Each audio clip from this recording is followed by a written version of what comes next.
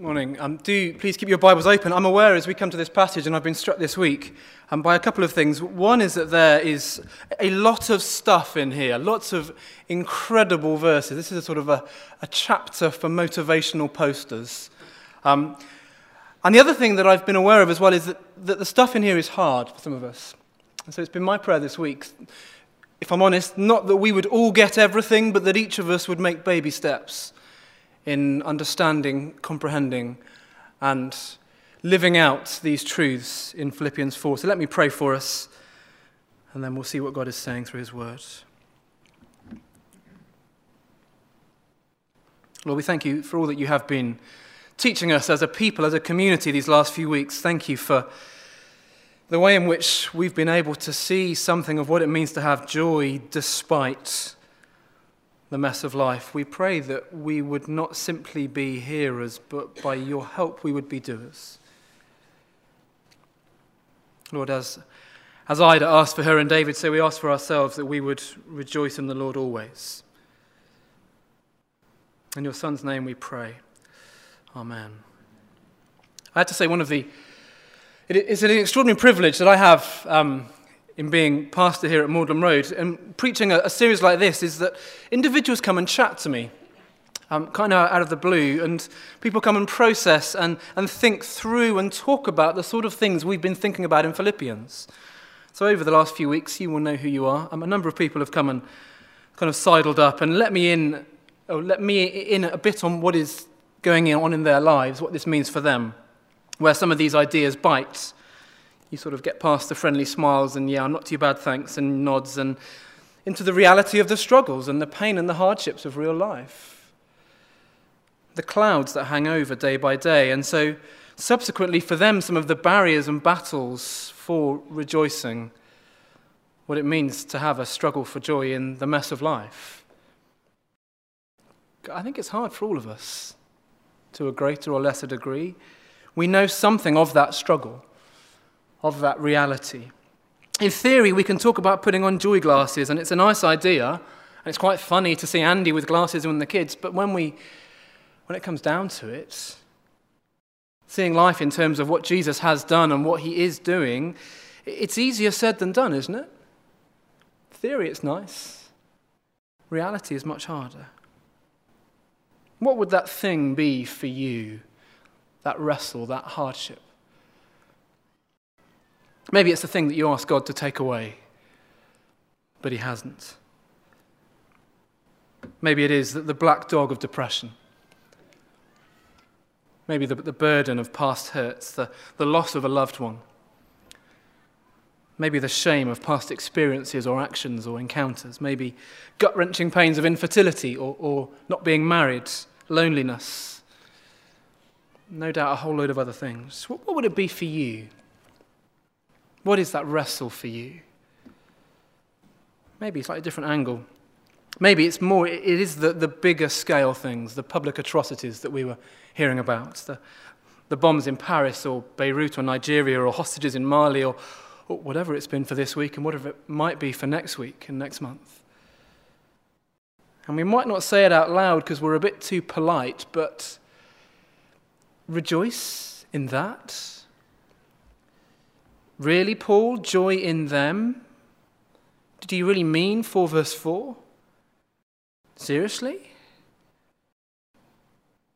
And so it seems to me at the end of the letter, as we go through the chapter, these final verses, I've been very struck by this week, it's as if Paul can see into our minds and he knows what we're thinking and he knows our objections and he begins to deal with some of them. He begins to just remove hurdles and barriers to rejoicing for us. And I think what we get basically is 2 halves to the chapter. In verse 4 to 8, it's a command almost. So 4 verse 4, as we've said, rejoice in the Lord always. I will say it again, rejoice. But then in 9 verse 20, as he's done a number of times in the letter, he shows us his example. So do you see verse 10? I rejoiced greatly in the Lord. So first half, he tells us, rejoice. Here's the command. Second half, and here's what I did, and here's how I did it. He says, Philippians, I'm not asking you to do something I'm not prepared to do myself. This isn't just Do as I say, don't do as I do. No. Here is how I am able to rejoice, says Paul. Second half. But the first half, verse 4 to 8, the rejoice command. Let me read it again, but I want you to notice three key words, three key ideas in those 4 verses. The key words or the key ideas are verse 5, it's gentleness. Verse 6 is anxiety. And verse 8, kind of thought life. Gentleness, anxiety, thought life. Verse 4, rejoice in the Lord always. I will say it again, rejoice. Let your gentleness be evident to all. The Lord is near. Do not be anxious about anything, but in every situation, by prayer and petition, with thanksgiving, present your requests to God, and the peace of God, which transcends all understanding, will guard your hearts and your minds in Christ Jesus. Finally, brothers and sisters, whatever is true, whatever is noble, whatever is right, whatever is pure, whatever is lovely, whatever is admirable, if anything is excellent or praiseworthy, think about such things. And each time, it's not Paul just telling us do it or don't do it. Be gentle, don't be anxious. He gives us the reason why we can be gentle, why we oughtn't be anxious. He's wanting to persuade us. How are these hard asks possible? Well, Paul tells us. See reality in terms of Christ. It's always about Jesus. It's even there in the initial starter, verse 4. He doesn't just say, rejoice, chin up, wear the grin, put the mask on. Come on, it's not that bad, really. He says, rejoice in the Lord. And we skip over it when we read it. But it's a very different kind of rejoicing. The problem with opposition, and the problem with hardships, and the problem with suffering, and the problem with problems is they have this annoying way of overshadowing everything, don't they? And they begin to consume us and shape us and define us. And all we can see is them, and they seem huge, and he seems tiny. And we end up thinking, how am I meant to rejoice? But here is our struggle. We rejoice in the Lord. We lift our eyes to see reality in terms of Christ. We begin to grasp that he overshadows everything. He consumes us. He defines us. He shapes us. He is bigger than whatever is going on. So we can rejoice in him. But then Paul goes on to gentleness, verse 5. And a bit of me asks, why? Why have we leapt from rejoicing to gentleness? What's going on in Paul's mind? Do you see that? Let your gentleness be evident to all, the Lord is near. I take it he is preaching gentleness because they are facing opposition. We've seen that week by week. And opposition is a real, tangible, unpleasant, nasty hurdle to joy. And so what does he say to them? He doesn't just say be gentle. He says, let your gentleness be evident to all. Next bit, the Lord is near. Isn't that an incredible truth for brothers and sisters around the world today, who are facing opposition and hardship and difficulties? Isn't that a truth for us, perhaps, whatever we're going through? That the Lord is near. He says, you are not alone. You might feel isolated, and you might feel forgotten, and it might feel like your prayers are just bouncing off the ceiling. You might feel like even though you're in a crowd, you feel lonely. But friends, if that's you this morning, whatever the context, remember the Lord is near. He has not left you. He is with you. He is there in the midst of it. Or it might be that you're facing opposition and the temptation is to lash out at them, to blow your top and say, the Lord is near, we don't need to retaliate. He has seen it. It's not gone unnoticed. One day he'll come back. One day justice will be served. The Lord is near. So do you see, despite opposition, gentleness, because he is with us and we can leave it to him. And it's gentleness evident, do you see, to all. It's a community thing. It's an other people thing. It's the opposer will see what he is doing in you. But more than that, we model to each other how to respond in the midst of opposition and hardship. We model gentleness and rejoicing as we face difficulties because we know the Lord is near. Gentleness. And if that wasn't challenge enough, look where he goes next. He talks about anxiety. And anxiety is a huge problem for a people like us in a place like this because we live in an anxious age. There was an American book written last year claiming that anxiety in a broad definition represents the most common form of officially classified mental illness in the US today. Maybe 1 in 6 American adults, it claims, are suffering from some kind of anxiety disorder. There are people in this room who can testify to that or help us with that, see whether that's true. But it's not just Americans. 2009, in the UK, the Mental Health Foundation found 15% of people living in the UK currently suffering from an anxiety disorder, with increasing rates. Just over a third of British people saying they feel more and more frightened than they used to. Maybe that's you. A quick count, I reckon there's probably 15, 16, 17 people in this room for whom that is an issue, if we're average. Maybe feelings of panic and the dry mouth, the problem sleeping, shortness of breath, heart palpitations, and an inability to stay calm, to think clearly, to be still. Anxiety is an issue for our culture, for our world. Where does it come from? Where does anxiety come from? Where does your anxiety come from? Why, as Paul calls on the Philippians to rejoice, does he bring anxiety into the mix of this chapter? And I wonder if it's this, and I'm going to be frank, and then I'm going to explain what I mean, so be patient with me. But I wonder if it's this. I wonder if anxiety is a symptom of misplaced trust. That's the foundation, I think. That is what's going on in the core. So let me read the verses again for us, verse 6 and 7. Do not be anxious about anything, but in every situation, by prayer and petition, with thanksgiving, present your requests to God, and the peace of God, which transcends all understanding, will guard your hearts and your minds in Christ Jesus. So how do we deal with anxiety? In a sense, it's very simple. Paul says we pray. He says, go to the Lord. In fact, Jesus said a very similar thing in the Sermon on the Mount. In every situation, look away from yourself, look away from your situation, and look to him as your Father in heaven.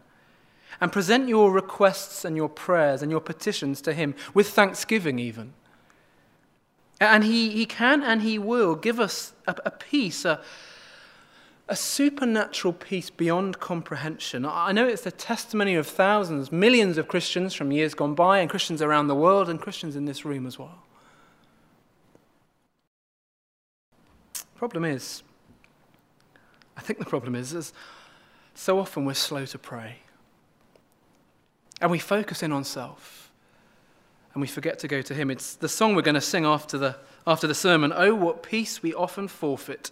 Oh, what needless pain we bear, all because we do not carry everything to God in prayer. We're slow to pray because easily we trust in self, because anxiety is a symptom of misplaced trust.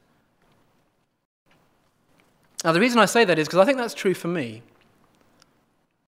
I'm not the kind of person to get anxious that often, not in a sort of crippling sense, but I do remember a few times, a few seasons perhaps. I remember one in particular where I was awake at night, I was unable to sleep, I was short-tempered, I was kind of turning over different options in my head, I was fearful, I was feeling trapped, I was replaying different scenarios and what-ifs.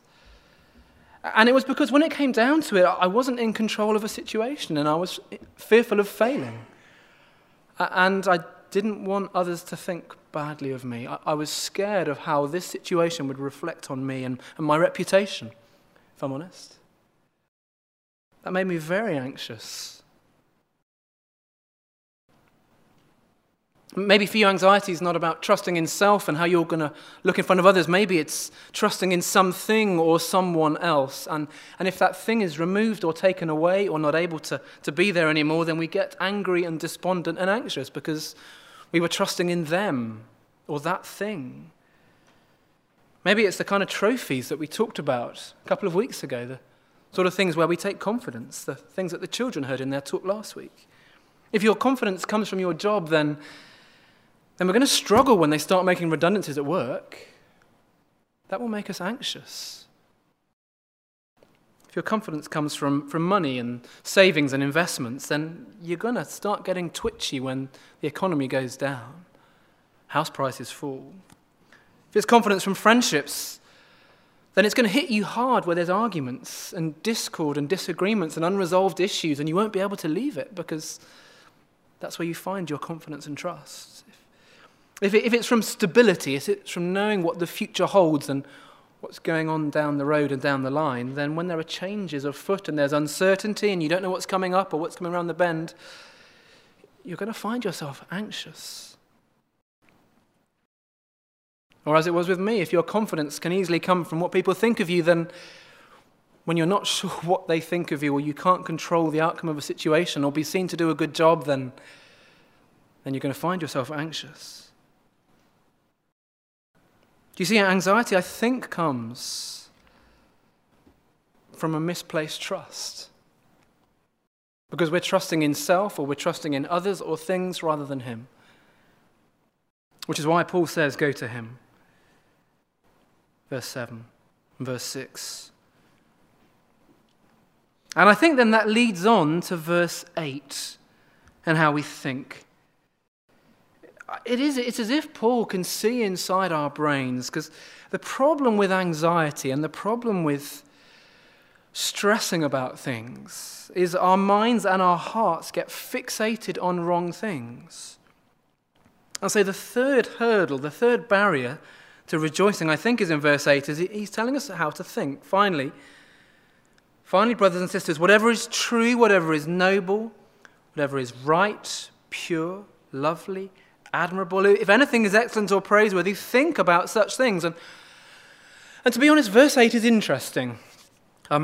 People don't really know what Paul is quite doing here. That there are some interesting facts about verse 8. One is that a number of the words that he uses are only used here in the New Testament. They're commonly used outside the Bible, in the literature of the time, in the thinking of the people. But in terms of what we have in Scripture, they're only used here. Which means some people think Paul is appealing to the kind of perceived wisdom of the day, the age, what virtuous living looks like. We're to consider and be an example for a watching, cynical world. If we focus and think on these things and live these things, then people will see something of the difference that Jesus makes.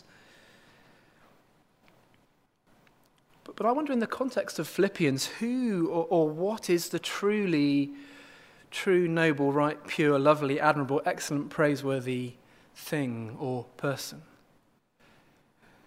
It's Christ, isn't it? Maybe particularly 2 verse 5 to 11, the him in the middle, the heart of the letter. Think about him. He is the one to ponder and to shape our mindset. He is the one who defines and redefines these things. He is the truly true, noble, right, pure one. Rejoice in him.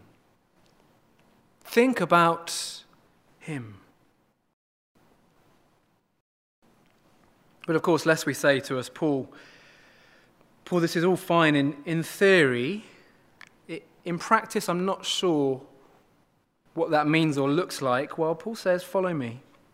Do as I do. Let me let you in on my life so you can see what some of this looks like for me. See how the Lord has taught me to rejoice.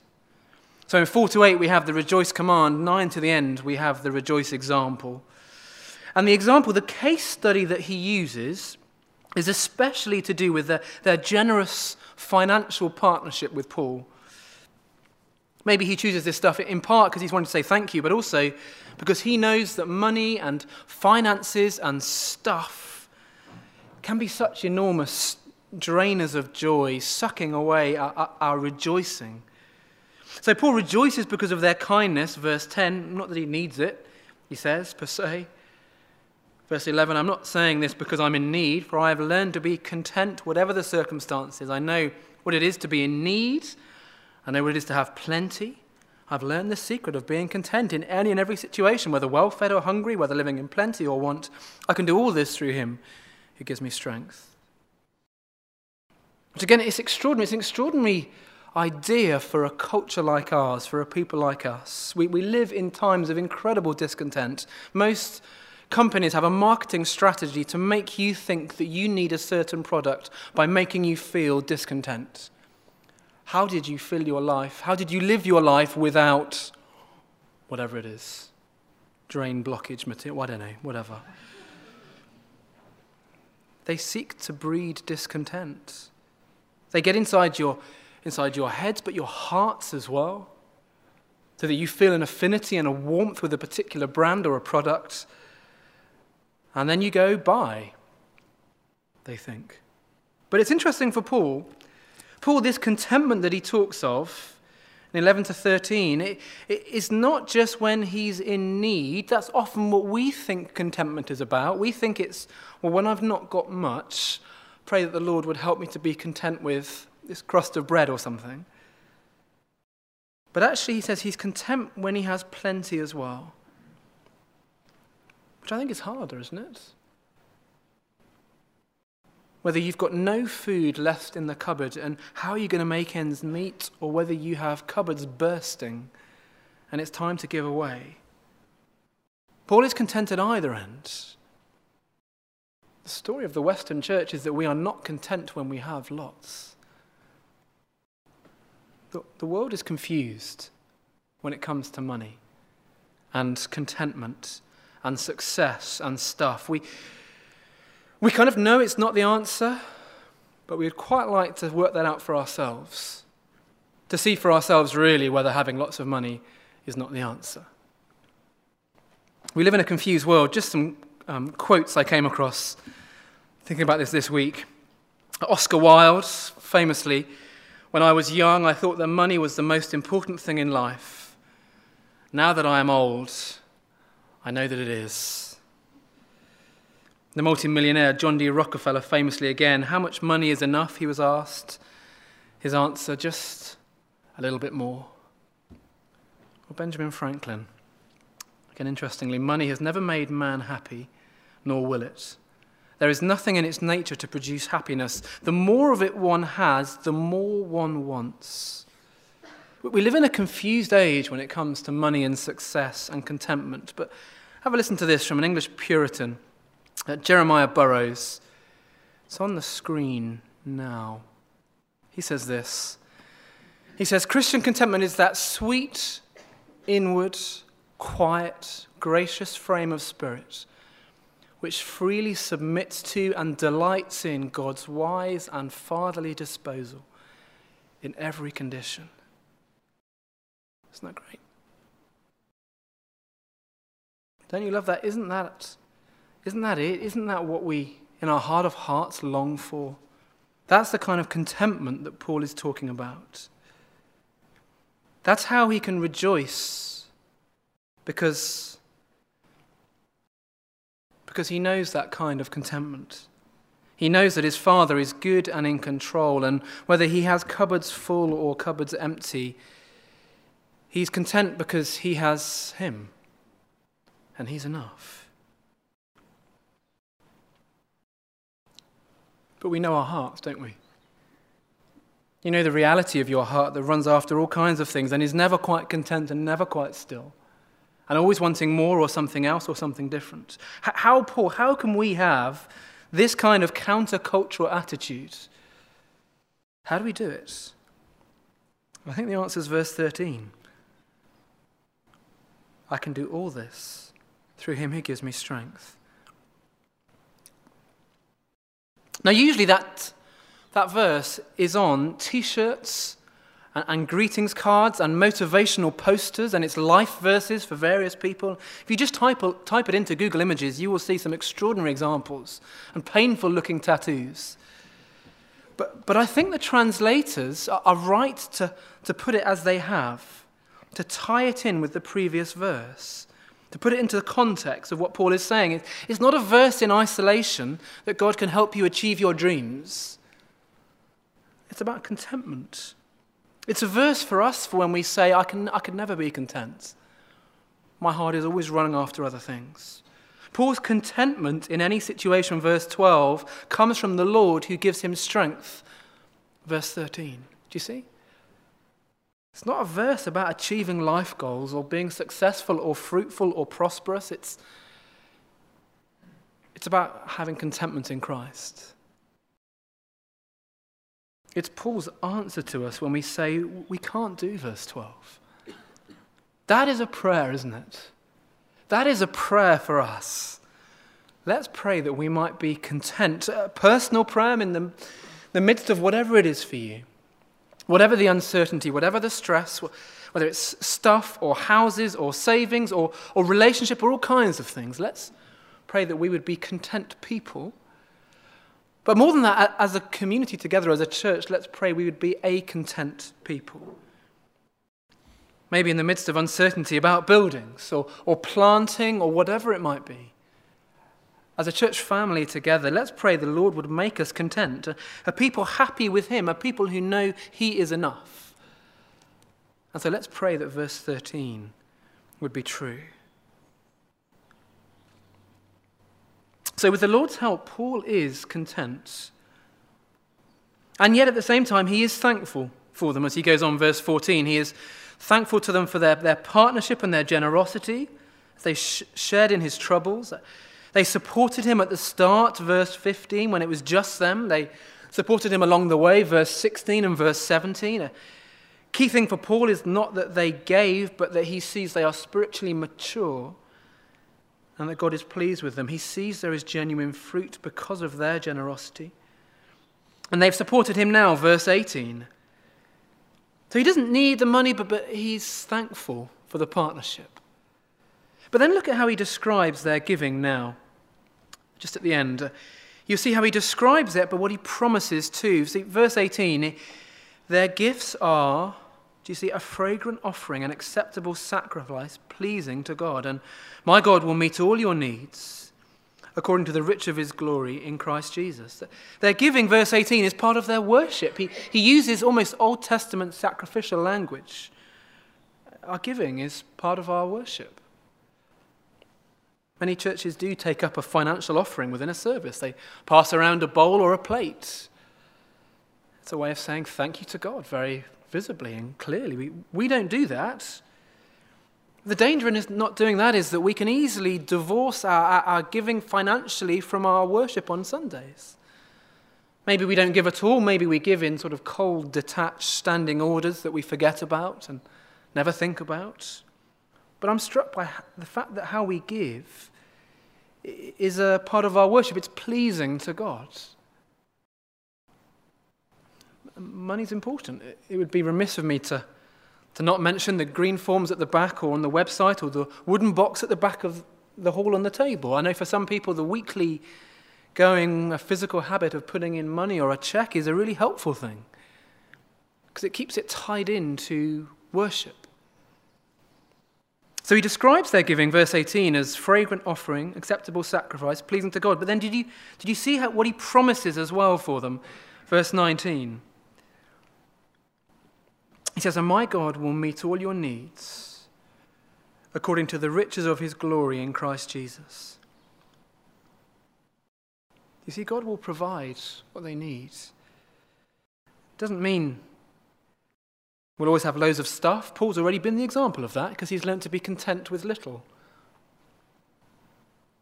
But I take it rather he means God's riches in Christ are enough to meet his people's needs. And so we can be free to give. It doesn't make sense for us to say we believe God has generously given us his most precious possession, Jesus his son, to deal with our greatest need, forgiveness of sins, but then to doubt his desire or his ability to provide for our needs each day, he's got it covered. He's got us covered. It's written to a church, remember. It's not necessarily an individualistic thing again. It's us as a people. Maybe some of us do have larger salaries, and we help those who have smaller salaries at times. But it is God providing for our needs through his people. Of course, if you see contentment and giving and money as the world does, then financially providing for others is nonsensical. It makes no sense. It means losing your savings, your security, you're depleting your buffer. It's taking the filling out of our financial cushions. But Paul says it's okay. It's okay to give. He's got you. He will meet your needs according to the riches of his glory in Christ Jesus. To our God and Father be glory forever and ever. Amen. So let's pray we would be a rejoicing, content church, able to use money well, not hoarding the wealth that he's delegated to us, but rather generously giving, because we trust him. Rejoice in the Lord always, says Paul. I'll say it again, rejoice. Let's pray we would be a church that rejoices in the Lord. A church who is gentle despite opposition because we know that the Lord is near. A church who's not anxious because we've gone to him with thanksgiving and prayer and petition. And we have a peace from him. A church who thinks on Christ. And whom, like Paul, are able to rejoice because we trust him, because he's taught us contentment, because we know the riches of his generosity for us, and so we can be a people who just give it away. Give it away, it's his anyway. Let's give generously because he's given generously to us. To our God and Father be glory forever and ever. Amen. Greet all God's people in Christ Jesus. The brothers and sisters who are with me send greetings. All God's people here send you greetings, especially those who belong to Caesar's household. The grace of the Lord Jesus Christ be with your spirit. Amen. Let's pray.